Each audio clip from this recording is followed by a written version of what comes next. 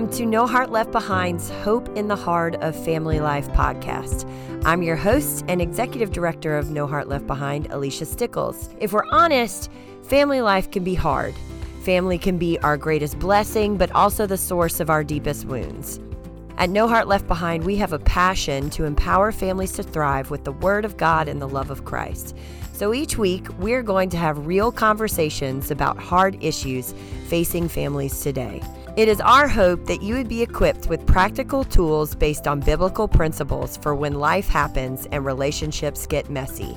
In other words, how do we flesh out all those Bible verses we know when life isn't looking like we had hoped? If you're in a season of family life that feels hopeless, or you have a heart to navigate the challenges of family well, but just don't know how, you're in the right spot.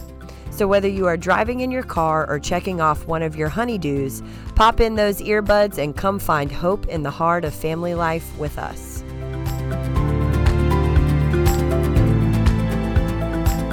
Hey friends, welcome back to the second half of my conversation with Dr. Lance Bourgeois about the call of parenting. Lance is the head pastor of Grace Church in Wichita Falls, Texas. If you missed the first part of my conversation with Lance last week, be sure to check that out before listening to this episode. But if you're all caught up, let's jump back into this amazing conversation. Yeah, so and you may have already connected them, so forgive me if I'm asking a redundant question, but you had mentioned just the goal or the purpose of our parenting is to be able to launch our kids in a way where they are emotionally healthy, spiritually healthy, grounded in Christ, all of those things. How does intentionality play into, why is that so important in, I guess in producing what we're talking about? Yeah. So great question. So one of the things I've done it too.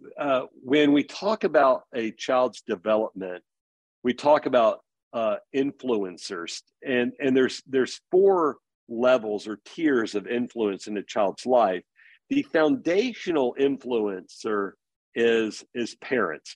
The number one essential influencer in a child's life is parents. Right above that is the second level, which is your non-parental committed adults. That's a teacher, that's a coach, that's a youth leader, that's somebody else that's in there. It could be an aunt and uncle, whatever, but it's not the parents. Your third level of influencer is the non-committed, non-parental. That's their friends, right? So hear me and then the fourth would be media. It's our culture. But if you put those together and think about it in terms of your children have four levels of influencers, the strongest, most powerful one is parents. In the absence of strong parents, then the next tier take over, which is your non-parent, but still a committed adult. Your teacher, your coach, your aunt, your uncle, maybe an older sibling, whatever, grandparent. If you don't have that, the third level is their peers. Those peers are teaching them about life. They're teaching about their identity. They're teaching about work ethic. They're teaching about sexuality. They're teaching about pursuits. They're teaching about goals. They're teaching about discipline, the value of chores, all the things. And if you don't have that, then you have the media world, social media. Think about all that stuff. If we're not intentional about what we're offering our kids, then erase the bottom level of that foundation. Yeah. And now what we're working with is, do we trust the committed adults in their life to raise our children and influence them at the level that we would want them? The direction, the calling, the way they view things, their worldview. Now, if you're in a public school, that may look different. If you're in a home school, that may look different. If you're in a private school or a private Christian school, that may look different. I'm not knocking any school system, but the number one tiered influencer, the one that God intended to be the number one tiered influencer, is parents. Yeah. And so if we're not taking seriously the call from the Lord, Jesus had some pretty strong words, right? When he said, it would be better for you to have a millstone tied around your neck and be thrown into the ocean than it is to lead a little one astray. And if we don't recognize that there's a sense where that speaks to parents in in their parenting, and we just think that speaks to religious leaders, I think we may be missing part of what Jesus wanted us to hear in that. Yeah. He takes that little image bearer, they're no less image bearer than you and me. They just have more image per square inch than you and I have because they're shorter, right? Yep. Yep. But they bear every bit the image of God that you and I do. So how do we think about that? Yeah. They matter. Jesus died on the cross for them just like he did us. What are we doing? Because those children have been entrusted to us as a stewardship. What do they need in 18 years? And then you got to ask yourself other questions. What does your relationship look like when they move out of the house? That's another conversation. That's another episode. That's another episode that we're working on. But you can see where that goes. Yeah, absolutely. So I guess my next question would be that if, this bottom tier, the most important influence in a kid's life is their parents. And, as parents, we have a heart to honor the call that God talks about in Colossians 3, and a part of that would be the hard stuff like discipline. So what would that look like to step into that in a way that honors God and really helps build the child up? So let's think about that. The purpose of discipline is to correct, right? We want to discipline our children in a way that it's not about breaking them down. It's about correcting them and restoring them. So when you begin to have those conversations, and you've got to understand that different levels of infraction require different levels of discipline. So if somebody, if you tell them not to put their milk on the edge of the table or they'll spill it, and then they put it on the edge of the table and they spill it, that's not quite the same thing as them walking up and punching their sibling in the face. Right. So you want to discipline childish behaviors, but you also need to discipline egregious behaviors. And part of that requires a sense of whenever you discipline, there needs to be a restorative nature to it, is that this is about bringing you back. We don't stigmatize you. We don't shame you. I really struggle. I would like to believe, I don't know that I did this, but I'd like to believe I never sought to discipline my child in public, because if they felt the eyes upon them, they felt the embarrassment and the shame of that. So you get them aside. This is for you to correct and restore. It's always correct and restore. If you only do one without the other, then you've corrected them, but you've not restored them. Well, that is dangerous and destructive. So we step into that, we correct, and then we restore. We bring them back in. You affirm their giftedness, their value to the family, your appreciation for who they are. But I recognize you need to know this. Now, some discipline, I think, is rather natural. They spilled the milk on the floor. It broke the glass. You know what? Then if it's age appropriate, then we'll go grab some paper towels, go grab the dustpan, go grab a broom and mop it all up and get it cleaned up. I mean, do you need to do more than that? Well, maybe if it happens 7 times in the same meal, maybe you need to do that. Right. But there were certain levels of things, and where we drew the line, I thought, was if you could not, I think our line, looking back, really was this: do you respect the family structure? If you don't respect the family structure, then that carried a more strict form of discipline than you deal with the consequences of, like you spilled the milk, you clean it up. So we kind of drew some lines of direct rebellious behavior from those things that were childish behavior. Yeah. And that was where we drew the line. I wouldn't tolerate him or my daughter being disrespectful or rebellious against Ellen or myself. We treated that stronger than the other. And so sometimes it was taking their phone away. I know there were seasons where we locked down their phone to where all they could use their phone for was a phone call, that all social media was gone, all the internet was gone. There were times where they had curfews that were easier. There were times where we sent them to the rooms without their phone. I remember conversations where if you're not going to handle yourselves in the community of our family appropriately, then we're going to let you experience not being in community with our family. So you're going to sit by yourself. Is that there is a privilege of being in community, and we expect you to handle that appropriately. Yeah. And if you can't, then you're going to get the gift of absence from our family for, however long was appropriate. Yeah. And I love that, different, there's levels of discipline, and kind of in my mind, what that translates to me is having the quote unquote punishment fit the crime. But I love the idea of the goal of discipline being correcting. And we've talked about it in the past about that the goal of discipline is to teach, which is the same thing. But I love that about restoring, because I don't feel like, I think personally that maybe that's an area that I don't really do a lot. So when you say restoring, correct and restore, what does that look like exactly to restore your child while you're correcting, which is something that we're called to do as parents?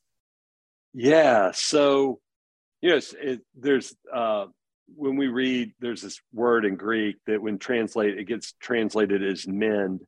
And it speaks about this mending of a net that is made useful again, that the fishing net that the disciples had was broken, so it's not ready for use. And so it gets mended, which means it can be put back into the environment and for the purposes that it was created, right? It gets restored.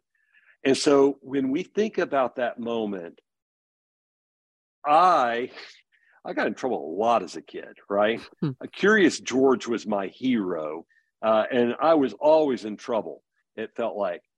But the idea that the guilt or the shame that sits there, imagine that child that sits there in the guilt and the shame and the embarrassment that they got in trouble again. They're always the one in trouble, whatever that narrative is. Yeah. If the narrative becomes a shame-based narrative for that child, then let's not be surprised that they live their lives feeling shame and embarrassment. So there's purpose now in restoring, but it pays dividends later. What? You're worth more than your behaviors. This isn't about your performance. You're worthy to be loved because you have worth and value. Even when you're not a bad kid, you're a kid who did a bad thing. That's not an inconsequential distinction.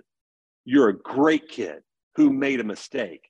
So let's come in here. Let's do the discipline, whatever that is appropriate for the action. And then let's hug you. Let me love you. Let me tell you why it matters. This is why it matters that I had to do that. I don't love that. I know that hurts you, but let me tell you, you matter and this matters, which is why I had to do that. Now come here, give me a hug. I love you. Look me in the eye and let's make sure, are you okay? Am I okay? And then I typically in that moment would try to create something to go fix it. Like, okay, hey, you know what? Let's go get a Coke. Let's go get a milkshake. Let's go get a donut. Yeah. Hey, come with me. I need your help. I need to go out into the kitchen and do something. Hey, come with me and let's reconnect so that it's not just the conversation. I'm trying to manifest. I'm restored to you. This isn't between us. We're good. I need my child to know that. I can know that, but if I don't convey that to the child, then the child may say, I'm just going to go hang out in my room by myself. And now they have not been restored. They're living in isolation. And what you and I know, if you and I look at the penal system, what's the worst thing they do to a criminal in prison? Solitary confinement. Put them in isolation. Yep. Right? We don't want them in isolation. That drives people bananas. Don't send our children to isolation and leave them there. You need to put them in timeout, put them in timeout. But then you bring them back. Man, I missed you while you were gone. We are so much better as a family when you're with us. I hate that we had to do it, but you've got to learn that your siblings matter, that when they're talking, you can't keep interrupting. They matter just as much as you do. And when we sent you to the room, we had to let you understand that other people matter too. But at the same time, we missed you. We missed the gift of you in that moment. And so your failure to obey and not interrupt not only cost you, but it cost us. Now, think with me about an adult that goes out in the world that understands that my sin not only costs me, but it has impact on those other people around me. Yeah. That's intentionality. Yeah. Yeah, absolutely. And I feel like, and I mean, I may be overstepping here where it's talking about in verse 20, where it says, do not embitter your children or they'll become discouraged. That process of restoring them, like correction and restoring, I think really helps with that, you're holding to the expectation and the thing that you need to teach them. But by using that piece of restoring, they don't feel like, oh, I'm just not enough. I can't do that. You know what I mean? Like, well, I think you're really onto that, right? I mean, I think you're onto something with that. If you and I think about the fact parenting is hard, if I told you from the beginning, you were going to have to correct a child 10,000 times before they left your house. You do not, as a parent, you don't have to explain yourself. You don't. You're the authority in the home. You may have to give an accountability. I mean, you'll be accountable before the Lord, but you're not accountable to your child. You can say, because I said so, and that's enough, right? I mean, you can do that. It's the authority. You pay the bills, blah, blah, blah. But imagine if we actually take the time to explain, then maybe we don't deal with that same behavior 10,000 times. We deal with that behavior a handful of times, and then they learn. yeah. And then we move on to the next thing. That's fine. But if intentionality says, I'm going to go the extra mile to teach you, to communicate with you. And I got to tell you, I hated it when people told me because I said so. I don't think our children like it any more than we did. So are we just perpetuating our kids saying, I hate it when people tell me that? Or can we go the extra step? Let's offer them more than that so that we can, in intentionality, be training them so that now we're giving them some narratives. You know what? Other people matter. They matter. And so whether it's my brother or my sister, whether it's my boyfriend or girlfriend, whether it's my husband or my wife, or my coworker or my boss or the police officer who pulls me over because I ran a stop sign, they all matter. And those lessons begin being taught at home. Yeah. So I guess kind of to, wrap up, I think about, I think I'm sitting here listening and I was like, I really don't do that or should do this, or just these dynamics and these things that we've been talking about. Maybe there's somebody listening. It's like, well, I have just really blown it. Yeah. And this is not, this is not what my parenting has looked like. I don't do that on purpose, but just, I feel like I'm failing. Like what would you say to that parent out there? Like, how do we, right the ship or turn it around kind of thing? Or is it too late? Is the damage done? Okay. No, it's not too late. It's not too late. It's never too late. As long as there's breath in your lungs and there's breath in that person's lung, it's not too late. Ellen and I, one day, I don't remember what really precipitated it. I remember the day Ellen and I sat down and I said, I feel like we need to apologize to our kids and invite them to tell us how we've hurt them. And I said, here's man. The deal. Right? So I said, here's what we're going to do. So they were sitting on the sofa. My son's 3 years older than my daughter. She had to be 4 or 5 years old. So he's 7 or 8. And so we walk in, and I told Ellen beforehand, I'm like, here's the deal. We're going to ask that question. We're not going to defend ourselves. We're not going to argue with them. We're just going to sit there. And so we brought them in. They sat down on the sofa. We sat down on the coffee table directly in front of the sofa and leaned forward. I said, you know what? We know that we've hurt you before. We've been ugly at times. We haven't been patient with you. We ask you all to be patient with us and with each other, but we've not always been patient with you. And we need to confess that. So what we're going to ask you to do is tell us about times where we've hurt you or hurt your feelings. Oh, man. And you could tell they were scared, which probably was a sign we needed to do this. Like, they're like, is this really safe, right? Can I trust them? Or are they going to throw me under the bus? Is this some kind of bait and switch on us? And so it was really interesting as they started telling us, I know that over and over again, I sat there, or Ellen sat there, and we said, golly, we're so sorry. We're sorry. God tells us we have to discipline you. That's our responsibility. But we don't have to do it with a loud voice. We don't have to do it with a scary voice. And we did that and we scared you. We don't want to scare you. We want to love you and we want to raise you up like the scripture said. So that was a significant, and then they started having a lot of fun when they realized that we were not getting mad at them. Then they're like, and then this time when you said that, they just went on.